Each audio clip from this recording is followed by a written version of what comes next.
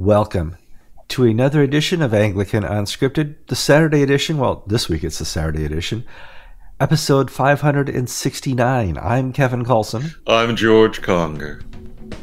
I'm Gavin Ashenden. It's the 25th of January, 2020.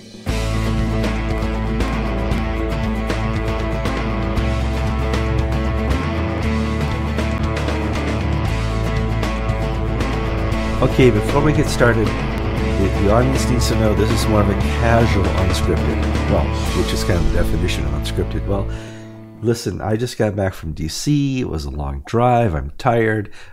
George has a bunch of services he has to do. Gavin's doing some projects. His wife gave him out at the Chateau Villa out there in France. So we're trying to throw together a quick show for you guys, so you have something to watch and be educated on what's going on in the Christian world, because there's a lot happening. Before we get too far, I need you guys to share the program with your friends and enemies. We need you to comment, because when I upload this, the show doesn't end. These episodes never end because you keep commenting. There was a comment 10 minutes ago on last week's episode. We appreciate that. We read the comments. We love the comments. Today we're going to talk about a comment from like 4 or 5 episodes ago about the Anglican Ordinariate. But I digress. The most important thing you can do if you got nothing better to do is click the like button. That tells YouTube and Facebook that this is something important to you and to people like you and to people who like you. So just click that like button. Something special to do. Should I talk about the bell? No. Just subscribe. If you've not clicked the red rectangle yet, please subscribe to the program. It's important to you as well. Okay, gentlemen, a lot happened. I just got back from the Anglicans for Life, which is hosted by Georgette Forney, 5th year in a row down in Falls Church. I got to see the News Falls Church Anglican building, which is an amazing church, and had a lot of fun. So I'm tired. Let's talk about other news and we'll get back to that. I saw we got a letter from Bishop Love giving us an update. George, can you give us a rundown on that? Yes, Bishop Bill Love of Albany. His hearing has been scheduled for April up in Albany on charges of violating his ordination vows. This arose because Bishop Love declined to enforce a resolution of General Convention. And the formal notice of trial was, it's not a trial, it's a hearing. The formal notice was put forward. And in his letter to the diocese, Bishop Love says there's not really any question of facts at dispute. Rather, each side is going to make the legal arguments as to whether or not a resolution is binding. In other words, what comes first in the priority of Anglican orders, the prayer book rubrics or the resolutions of General Convention? Historically, prayer book rubrics are the final word. But the current powers that be want that the...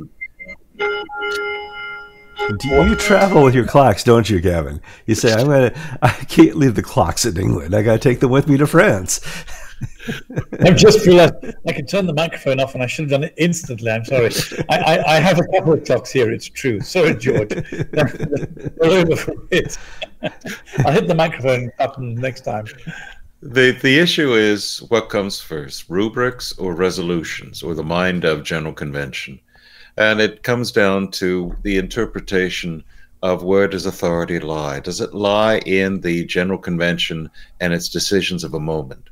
Does it lie in the prayer book? Does it lie in something deeper? And so this is going to be hearing, and I assume that the decision will be appealed one way or another. And what we have seen from a political standpoint is that the presiding bishop has slow-walked this. Next General Convention is next year. And unless there's some extraordinary development, I think this will still be sub judice by the time we get to the next General Convention, and the point will be viewed because there'll be new resolutions that'll undo the old ones. But, worst case scenario, Bishop Love can find himself out the door. Best case scenario, he can find his position upheld as being in conformity with the Book of Common Prayer, that you cannot compel people to do something that is not contained in the rubrics of the Book of Common Prayer and the Constitution and canons. I think the best case scenario here is the Anglican Diocese of Albany. That's got a good ring to it, does it? Oh, that would be the best case scenarios to fall under the ACNA. But there's a lot of old buildings there, a lot of assets and properties, and a lot to fight for. And there's a lot of people that want to stay within the Episcopal Church, despite how bad it really is on the ground, including. Well, it's also bad on the ground in the sense the diocese is not united. There is a vocal minority there that has been made Bishop Love's life difficult. So though some may wish and cheer on Bishop Love in a certain direction, I don't think that's a very likely outcome, simply because of New York case law so far would say that the buildings stay with the national church. That's New York now. It's not. Other states are different. And to be frank, those who've moved have moved. And also, and this is something that may not be of knowledge, that Bishop Love Bishop Love is a wonderful man, but he does not have the gift of building coalitions around him. He did not succeed in this work in the House of Bishops. And he's not really succeeded in the Diocese of Albany of people saying, my bishop right or wrong. So some bishops have a greater ability. Jack Eicher, for instance, or Keith Ackerman could unite people behind him, both on doctrinal issues and strength of personality. This is not a criticism of Bishop Love, but not everybody is like Keith Ackerman. Well, but they all left as well. There's nobody left to unite behind Bishop Love. Mm-hmm. When GAFCON or the ACNA formed, they took a lot of the conservative, Orthodox, motivated bishops with them, and kind of left Bishop Love in the lurch with no support internally in the Episcopal Church. Well, the Communion Partners bishops are a decent group of guys, but they have put their whole hope and trust in Justin Welby. They come back saying that Welby will protect us, Welby will put pressure, Welby is our ally, Welby is our friend. Now, I'm not able or not willing to dissuade them of this because it's a cherished belief, but I think that's a rather foolish way of thinking myself, based on my observation and of history. I need to transition here to some news from the Church of England, which they issued a document. It is called the Church of England House of Bishops Pastoral Statement on Civil Partnerships. And I saw this in my email box. I said, oh, this is great. We're going to have wonderful fodder on how messed up this church is and just how much they've sunk into the liberal lies that have taken over Europe. And I start reading it, and I'm to paragraph 4, and I'm paragraph 8. Was this written by GAFCON? Let me go back and check the title. Church of England House of Bishops Statement on. It was an orthodox statement on sexual ethics and teachings within the church. As orthodox as I would expect from politicians and bishops. And I'm like, well, clearly Gavin left too soon, because this is what I would see in a Roman Catholic teaching document. Clearly, George is going to have nothing to say about this because it makes common sense. There's no crazy here. We've read so many crazy things. We've heard so many crazy things from the Church of England over the last 18 years that to see something normal is going to be big news. And this is the big news. They don't practice, not what they preach, they don't practice what they have written on documents. Justin Welby made a very keen observation when people were complaining that the Church of England is changing. He said, no, we didn't change the 39 articles. We didn't change any of the documents. We didn't change our prayer book. Nothing has changed. This document shows nothing has changed as well, George. Yes and no. On paper, nothing has changed, but pastoral practice is evolving. The pastoral statement on civil partnerships, they're wheels within wheels within wheels. And I, who have been harshly critical of the Church of England's leadership, must now applaud them when they have done something right. This is a wonderful statement, thoroughly orthodox, that sexual relations are properly confined in male-female marriage, not in partnerships, not in same-sex relationships, that the place of sexual expression is between husband and wife. Everything else falls short. This is a restatement of Lambeth 110 in different words. So, congratulations. They've taken, frankly, a courageous stand that has held them up to ridicule from The Guardian and from polite society, and has caused a Twitter storm on social media against them. But as we discussed in the pre-show, there's a difference between a public statement and the enforcement and discipline and reception of such a statement. And I think, Gavin, the point that you raised was that, well, it really doesn't matter what they say anymore. They've essentially shot their bolt of authority a long time ago, and it's hard to recoup that. I think it's a difference, George, between holiness and therapy. So first of all, I agree with everything you said. There are two issues here. One is that it's all about the civil partnerships is what has produced the document. And the fact is that a civil partnership is of no interest to the Church of England. Civil Partnership Mark I was the step which allowed gay people a platform to approach their desire to be married.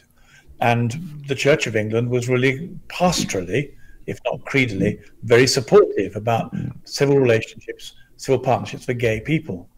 Then the gay community stopped using civil partnerships because they could get married under secular law. So it disappeared and became something antique.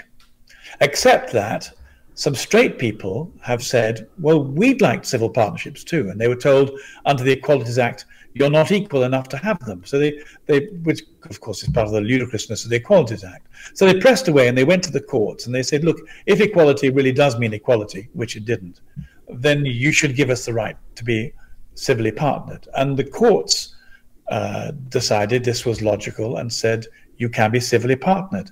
So then the Church of England had to make up its mind about what civil partnership for heterosexual couples meant. And they said, well, it's not marriage, so really we don't have a view on it. There isn't anything to say. It's this antique episode which is only going to be used by a small minority of people. But to give them their great credit, they did use the opportunity to restate the Christian view that sex belongs inside opposite partnered married couples. However, why should I feel uneasy about that instead of giving them the credit they deserve? I think I feel uneasy for two reasons. First of all, because as you quite rightly said at the beginning, there's a huge gap between preaching and practice. So the practice within the Church of England is not to make any distinctions at all about sexual behavior. Nobody's ever asked about it. There's no practice of confession. You're not barred from communion. You don't have to tell your clergyman. If you turn up as a lesbian or a gay couple or an unmarried couple of church, everyone applauds you and wants to make you feel welcome. So on the ground, what the bishops have said isn't carried out in any observable sense. So why are they saying it? Maybe they mean it. That would be the nice thing to believe. And our nice listeners will say, give them credit for meaning it. Our suspicious listeners will say, they're just not ready to make the jump that they're about to make because they will lose too many Orthodox members. And I'm afraid I veer towards the suspicious point of view. Well, Gavin, last week we discussed a video put out under the headship of Christine Hardeman, the Bishop of Newcastle, that eventually put forward the new ethic that you people holding on to the views espoused in the bishop's pastoral statement are evil and cruel, and you need to get with the program and you need to march in step with society. So here we have a pastoral group in the Church of England promoting one thing, and a week later we have a different statement doctrinally saying, no, no, no, the pastoral people are teaching false doctrine. How do you Well, square thank you, that? George. How do you square that? Well, no, thank you. Thank you very much. It can't be squared. But what you've done is you've given me absolution for being suspicious. The reason I'm suspicious is because I saw this video and I went, yeah, that's what you're really about. That's what you're doing. You are moving the church's praxis, I suppose is the best word, towards the secular norm. But then this strange phenomenon of doing the splits. Praxis moves ever in a secular direction, and the theological statement stays where it was. It's an odd thing to do. As you say, you can't explain it. A harsh critic would say it lacks integrity. A nice person would say it's covering all the bases for the sake of being nice to people. Or a third way forward would be for those who will honor it are going to honor it. Those who have no intention of honoring it will ignore it as they've ignored it, the doctrine and discipline for the past 40, 50 years. It's status quo, restated. Well, it's the position of the church, not the practice of the church. This is the position of the Church of England on matters of same-sex relationships. This is not the practice of the Church of England on same-sex relationships. Well, it's not just same-sex. I mean, it's also straight people who are not married. Sure. Yeah. I'll be pedantic and say that the defenders would say it's the position of the Church of England, but there are church members of the Church of England who don't practice this. So that one is an institutional statement that defines, but then you have the phenomena of many, many, many people within that institution, including members of the House of Bishops, the Bishop of Buckingham, for instance, or Paul Bayes of Liverpool, making the opposite noises. So I think there's a semantic leap that I'm not willing to say of Church of England position, Church of England practice. I would say it's a Church of England position, but it's not universally practiced. And I'd like to go back to this distinction between therapy and holiness again, because it seems to me that the main role that the church leaders in the Church of England have is to act as therapeutic agencies to make people feel better about themselves. So people have been using the therapeutic model for some time, and finally the church has caught up and say, well, we should be doing this. But actually, it's the church's role, I think, to give absolution. Question the Church of England has to ask is its main function to act as a conveyor, a mediator of holiness and of absolution, or is it as a therapist to make people feel better about themselves? And the reason, it seems to me simply it's almost always doing the former. And this present document might suggest that it's doing the latter if there were any sanctions, if there was anyone anywhere in the Church of England that said, well, if you don't conform to this teaching, there's some kind of sanction. But there is no sanction attached anywhere.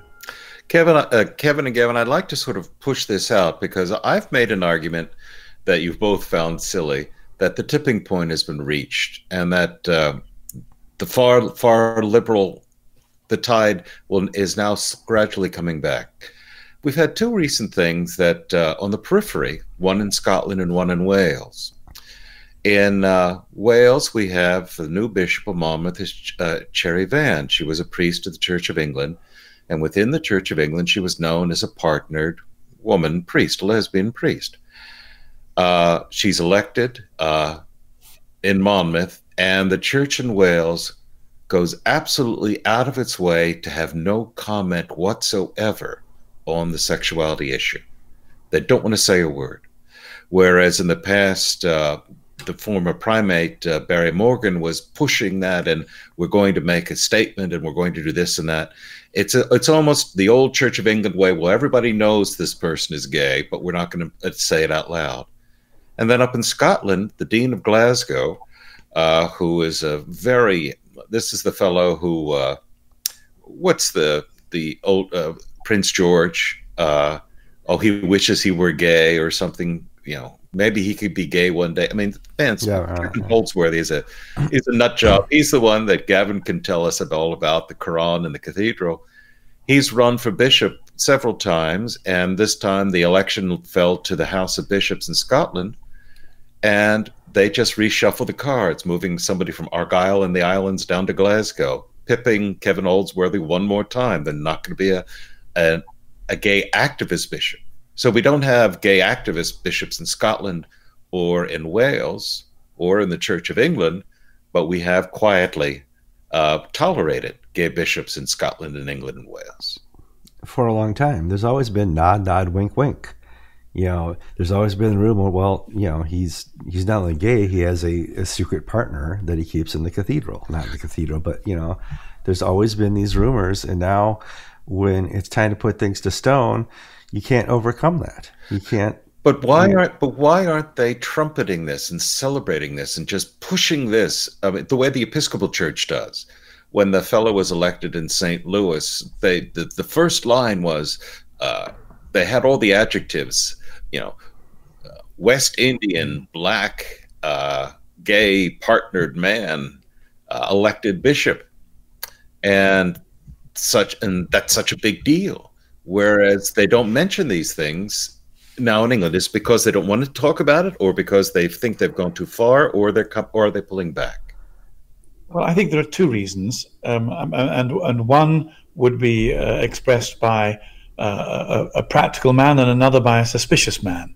So the suspicious man might say that there are several bishops in the Church of England who are having relationships of a sexual and romantic nature with each other, who are not married or in civil partnership, but simply seeing one another. And the difficulty is this comes quite close to gossip, except that there are photographs of people in social positions which reinforce them. So it's certainly more than gossip. And in one sense, it's not our business to out these people. But so a suspicious person would say, well, the more you bring this matter to the fore, the more everything will have to come out into the open. And there are some people who don't want to come out into the open yet, it seems. A practical person would say, well, there's no need to do this because we're winning. Every single appointment, every step we take is moving towards the inclusion of gay partnered bishops.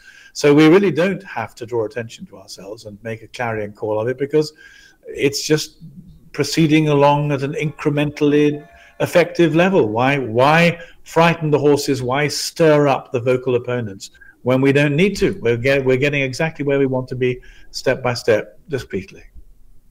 But they didn't get that with this bishop's with this bishop's theological document on civil partnerships. Well, the suspicious person would say they were not ready to do it. Timing is everything, in both in terms of the Holy Spirit in real discernment, but also in terms of political movements. And my sense is that that Welby would take the view that this is not the time to make the leap. I think there will be a time. I think the gap between, as Kevin said earlier on, preaching and pastoring will grow so wide that at some point it will become unsustainable. And they'll make the leap when they think they can win most completely. But I don't think they've got to that point yet. I think there's also, in politics, there's a pendulum. Here in American politics, we go from liberal to conservative, nice and slow, over half a generation. The Reaganites, the Clintonites, the Bushites, the Obamanites, the Trumpites. I mean, we have this little pendulum that goes back and forth. And nobody is ever in control, because the pendulum will move again to the left and then the right. And we see that also in politics within the church. They're always testing how far they can go. Here in America, we're testing abortion until birth. Well, that's freaking out a lot of moderates. A lot of people in their 40s, 50s, and 60s who really weren't that interested in abortion politics are now saying, wait a minute. You mean I can abort a child when I can see them pressing out against the womb with fingertips and stuff like that, when they're moving around and they have a heart beating? Well, it's kind of always been the law that they could do that. They're just now making it a proclamation. And that's freaking people out. Now that pendulum has gone just a little too far left and starting to come back. And people are waking up and saying, no, we're not going to have abortion on demand until birth. We need to stop. What the heck's been going on? Well, you've been hidden because that pendulum never got that far left. It's the same within church politics. People say, when the church is attacked to the part that they finally, their ears perk up, they get involved and say, no, we're not going to allow that in our church. And these are the moderate voices, not the conservatives, standing up. They're finally saying, oh, that's just a little too far. That's a step too far. And so the liberals will stop doing what they're doing a little, let the dust settle, let the pendulum come back, and hope comes back for a bigger swing next time. And that's just the nature of politics and church politics. You've lost the battle today, but tomorrow will come. In Kevin's opinion. Part of the battle here in the United States, I think, is also racial. The majority of, I think there was a study, there's an article in the news this past week that some 80% of abortion clinics are located in minority-majority neighborhoods. Mm. That even though black women are approximately 15% of the population, they're 30 to 40% of those performing abortions. Abortion is not here I am in rural Florida. The abortion clinics, you have to go down to Tampa or Orlando or Miami. You can't get an abortion in this county. But what I'm saying is that the abortion is not on the radar of many people around here because it is a phenomena that doesn't occur within a particular segment of the population with any great frequency. You're not going to find abortion clinics in the senior population of Florida or the conservative populations of Florida. The abortion mills and Planned Parenthoods are all over here in the Northeast. And I would say Planned Parenthood and the abortion industry is the last stronghold of racism in the West. Clearly, it's a 9 to 10 racial mix-up of blacks over whites that are being aborted. And one of the phenomena in the Right to Life movement that has been, I think, rising in the past decades is the place of the black church being getting stronger and stronger about abortion, mm-hmm. of denouncing it. And this is basically creating cracks within the traditional political coalitions of African Americans who are mostly socially conservative, voting for progressive policymakers who do not honor or share their worldviews. And so part of what we're seeing, Donald Trump in Florida won a higher proportion of the black vote than any presidential candidate, I think, going back to Reconstruction. And I don't want to get into politics too deeply, but I think we're going to see Trump at this next election. He could get 30%, 40% of the black vote in Florida. If I were running Trump's campaign for re-election, I'd be very pleased with what's happening. I would be pleased that he's being impeached. I mean, that is really bringing to the forefront all the silly arguments. Is this guy a wonderful vessel? No, he's as broken as they come. However, this broken vessel is easily going to walk away with a landslide election, not because I'm voting for him, but because he's being attacked viciously by Democrats without a cause. He's doing the right. He's tooting the right horns and shaking the right hands and kissing the right babies at the right time. He will be reelected without 1 ounce of media support, and probably 95 to 96% of the stories in media are anti-Trump, not neutral, but anti-Trump. And he's going to walk away at the election. And nobody's going to figure out why. The media is going to be dumbfounded. How did this happen again? Don't people see how bad he is? We report how bad he is. I do need our audience to understand that Roe v. Wade will probably never be overturned. It will be changed. And at some point in the future, hopefully within my lifetime, you're going to see Roe v. Wade not be about states' rights anymore. So places like Georgia can refuse abortion, Florida, other places. But places like New York here, California, the more liberal and progressive states, will have abortion tourism. Fly here to New York City, we'll give you a tour of the Statue of Liberty, and you can get your abortion. It's going to be part of the makeup of the human race for at least another 2 or 3 generations. I'm sad to report that. I'm waiting for that pendulum to turn all the way to people to wake up and understand that what science says about when life starts is true. It does start at conception. That's life. Sorry. Life scientists confirm it, but politicians, they got something else going on. And they're really, when I'm in DC for these things, I can feel the evil. I just feel that the spiritual oppression for what we're fighting against here. Gavin, you have it over there too in Europe. You ever going to see abortion in there?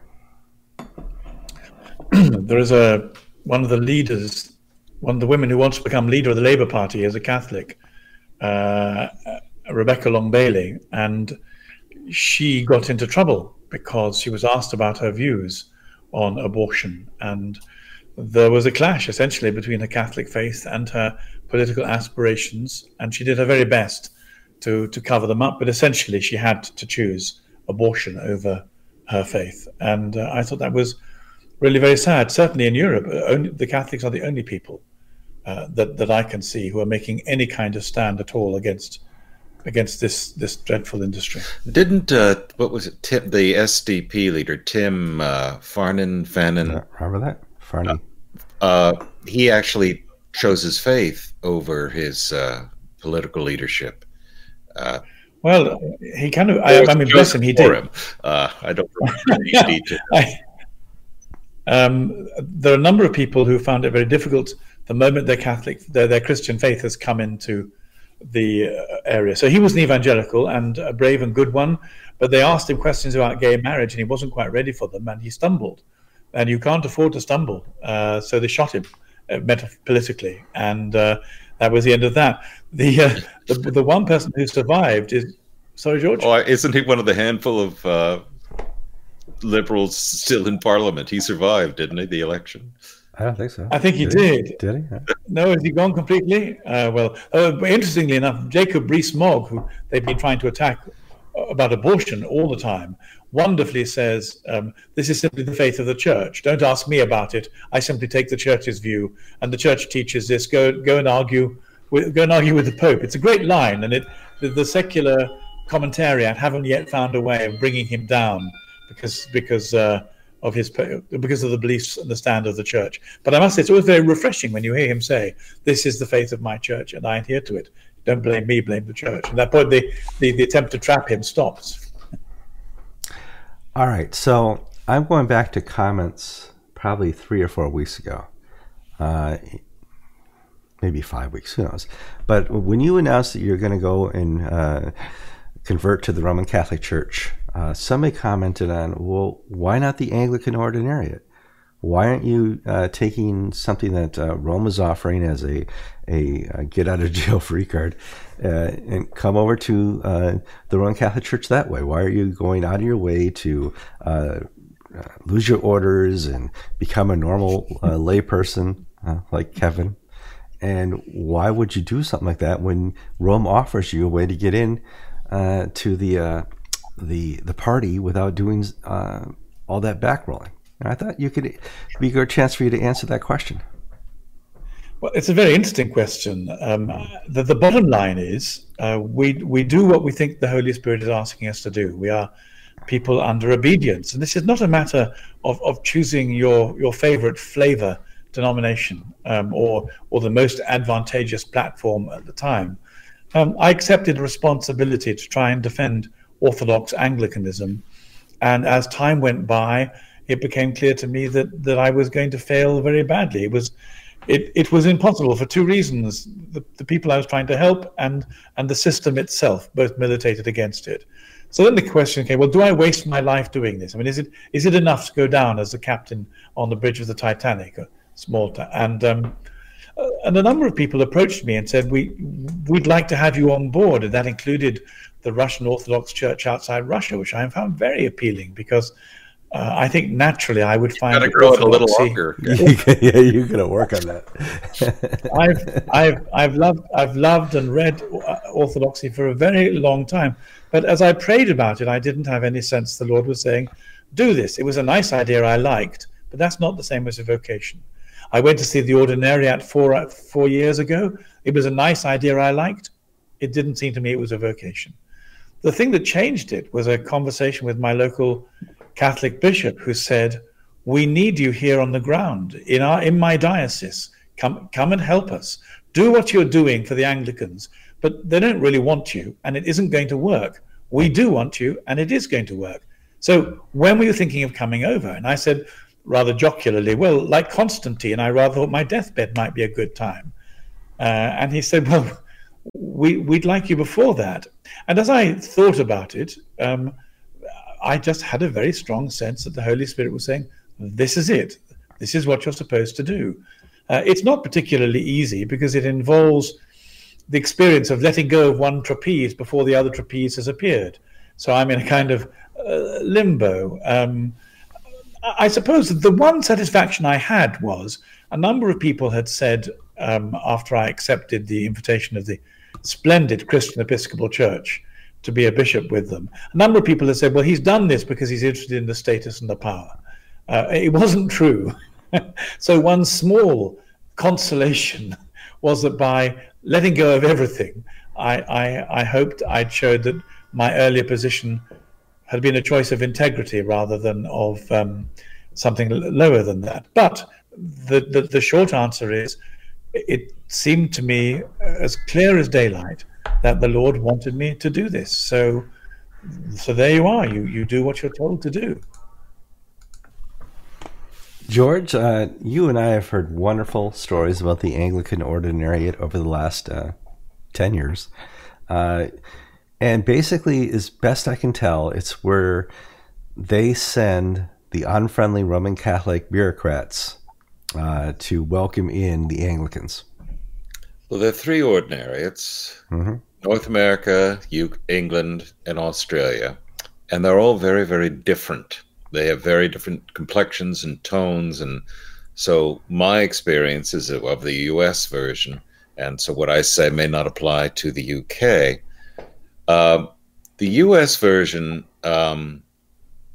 has not been the success that some had hoped. And part of it is that it is the cultural shift has been a little too much. You've had some Episcopal clergy who've become members of the Anglican Ordinariate, and they've spent 30 years complaining out loud about how rotten the Episcopal Church is. Well, now they're in the Catholic Church, and they're doing the same thing, but they're saying how rotten Francis is, and they're getting hammered. Now, in the past, getting hammered in the Episcopal Church meant, oh, your mail wasn't returned, or your bishop isn't going to show up for 5 years, or you're just going to be snubbed. Well, in the Catholic Church, it means you're suspended, and you can't work, and you don't get paid, and you don't have a place to live. So some people, not all, they're happy members of the Ordinariate. Some people have discovered that the Anglican flavor of liturgy is all that they're bringing over, not the Anglican flavor of independence and lack of clerical obedience. So for some people, that's problematic, and it's not worked out for them. Others, it's been wonderful.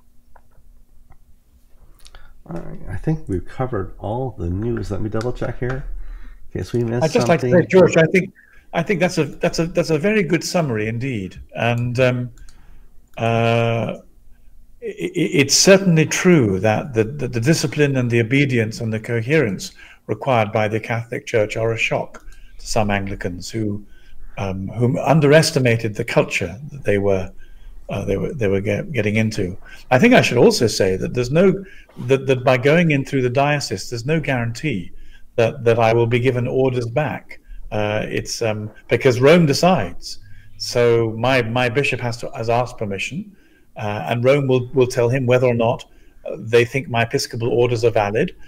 There's an outside chance they might be, but I'm not holding my breath.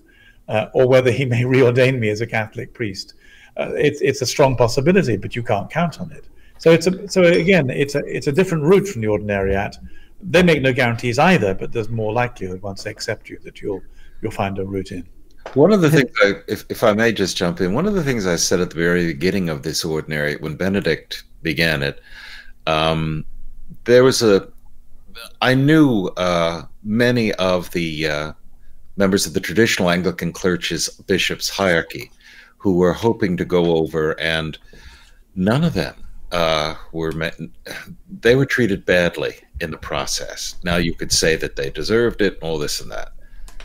However, if you become a Catholic because you're mad at the Anglican world, those fellas have had a miserable time.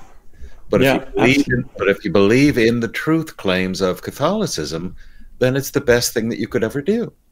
So, for those who, Gavin believes in the truth claims. Therefore, yes, I think it's wonderful that he has found a way that he can live with integrity in his Christian walk and witness. If he were because he's mad at the Church of England, I think that's the dumbest thing you could do. But it's not. And I've discovered that I would rather be a layman in the Roman Catholic Church than a bishop in the Anglican Church. And I don't mean by that any criticism. Some people insist on hearing this as my team's better than yours.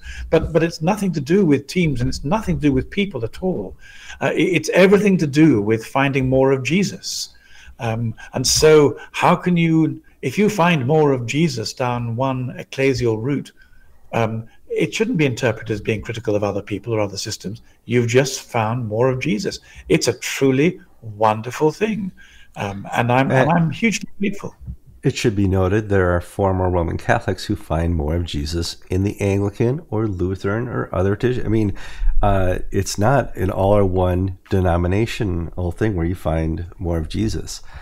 At this point, you tempt me no longer to be reasonable, and I'd be very happy to argue that. No, well, hold on. I am looking forward to the day where Rome does offer you your orders, and we get to have the headline on Anglican Ink where it says, "Chaplain of the Queen had valid Roman orders." That would be wonderful news for... I don't know if that's the... I think we're combining some terms there that may... I might be. Well, I told you it's casual unscripted. No, because it's chaplain to the Queen's Anglican orders were valid. Yeah, I'm sorry. Chaplain to the Queen's Roman orders... he doesn't have Roman. Right, yeah, but his Anglican orders were valid. What it will really be is chaplain to the Queen is doomed by Apostolicae Curiae, but his episcopal orders under an American Anglican denominational group have been discovered to be valid. That's too long for a headline. You got to shorten that up. Go back to my original. It's what they call the Dutch touch. Touch. The old Catholic DNA will save the day. Yeah. Let's cut this where we're at to let people get. It's Saturday. It's almost spring. I'm sure, like Gavin, your wife has given you stuff to do. So don't watch Unscripted all day. Just click us off when we're done. Go to the comments. Add your comments. I'd just like to say, Kevin, although I have been given a few gardening duties, I really am here to deal with a huge backlog of email and a whole lot of internet. Because here, I'm going to show people the pictures you sent me of what you were doing today. He's got piles he has to take care of.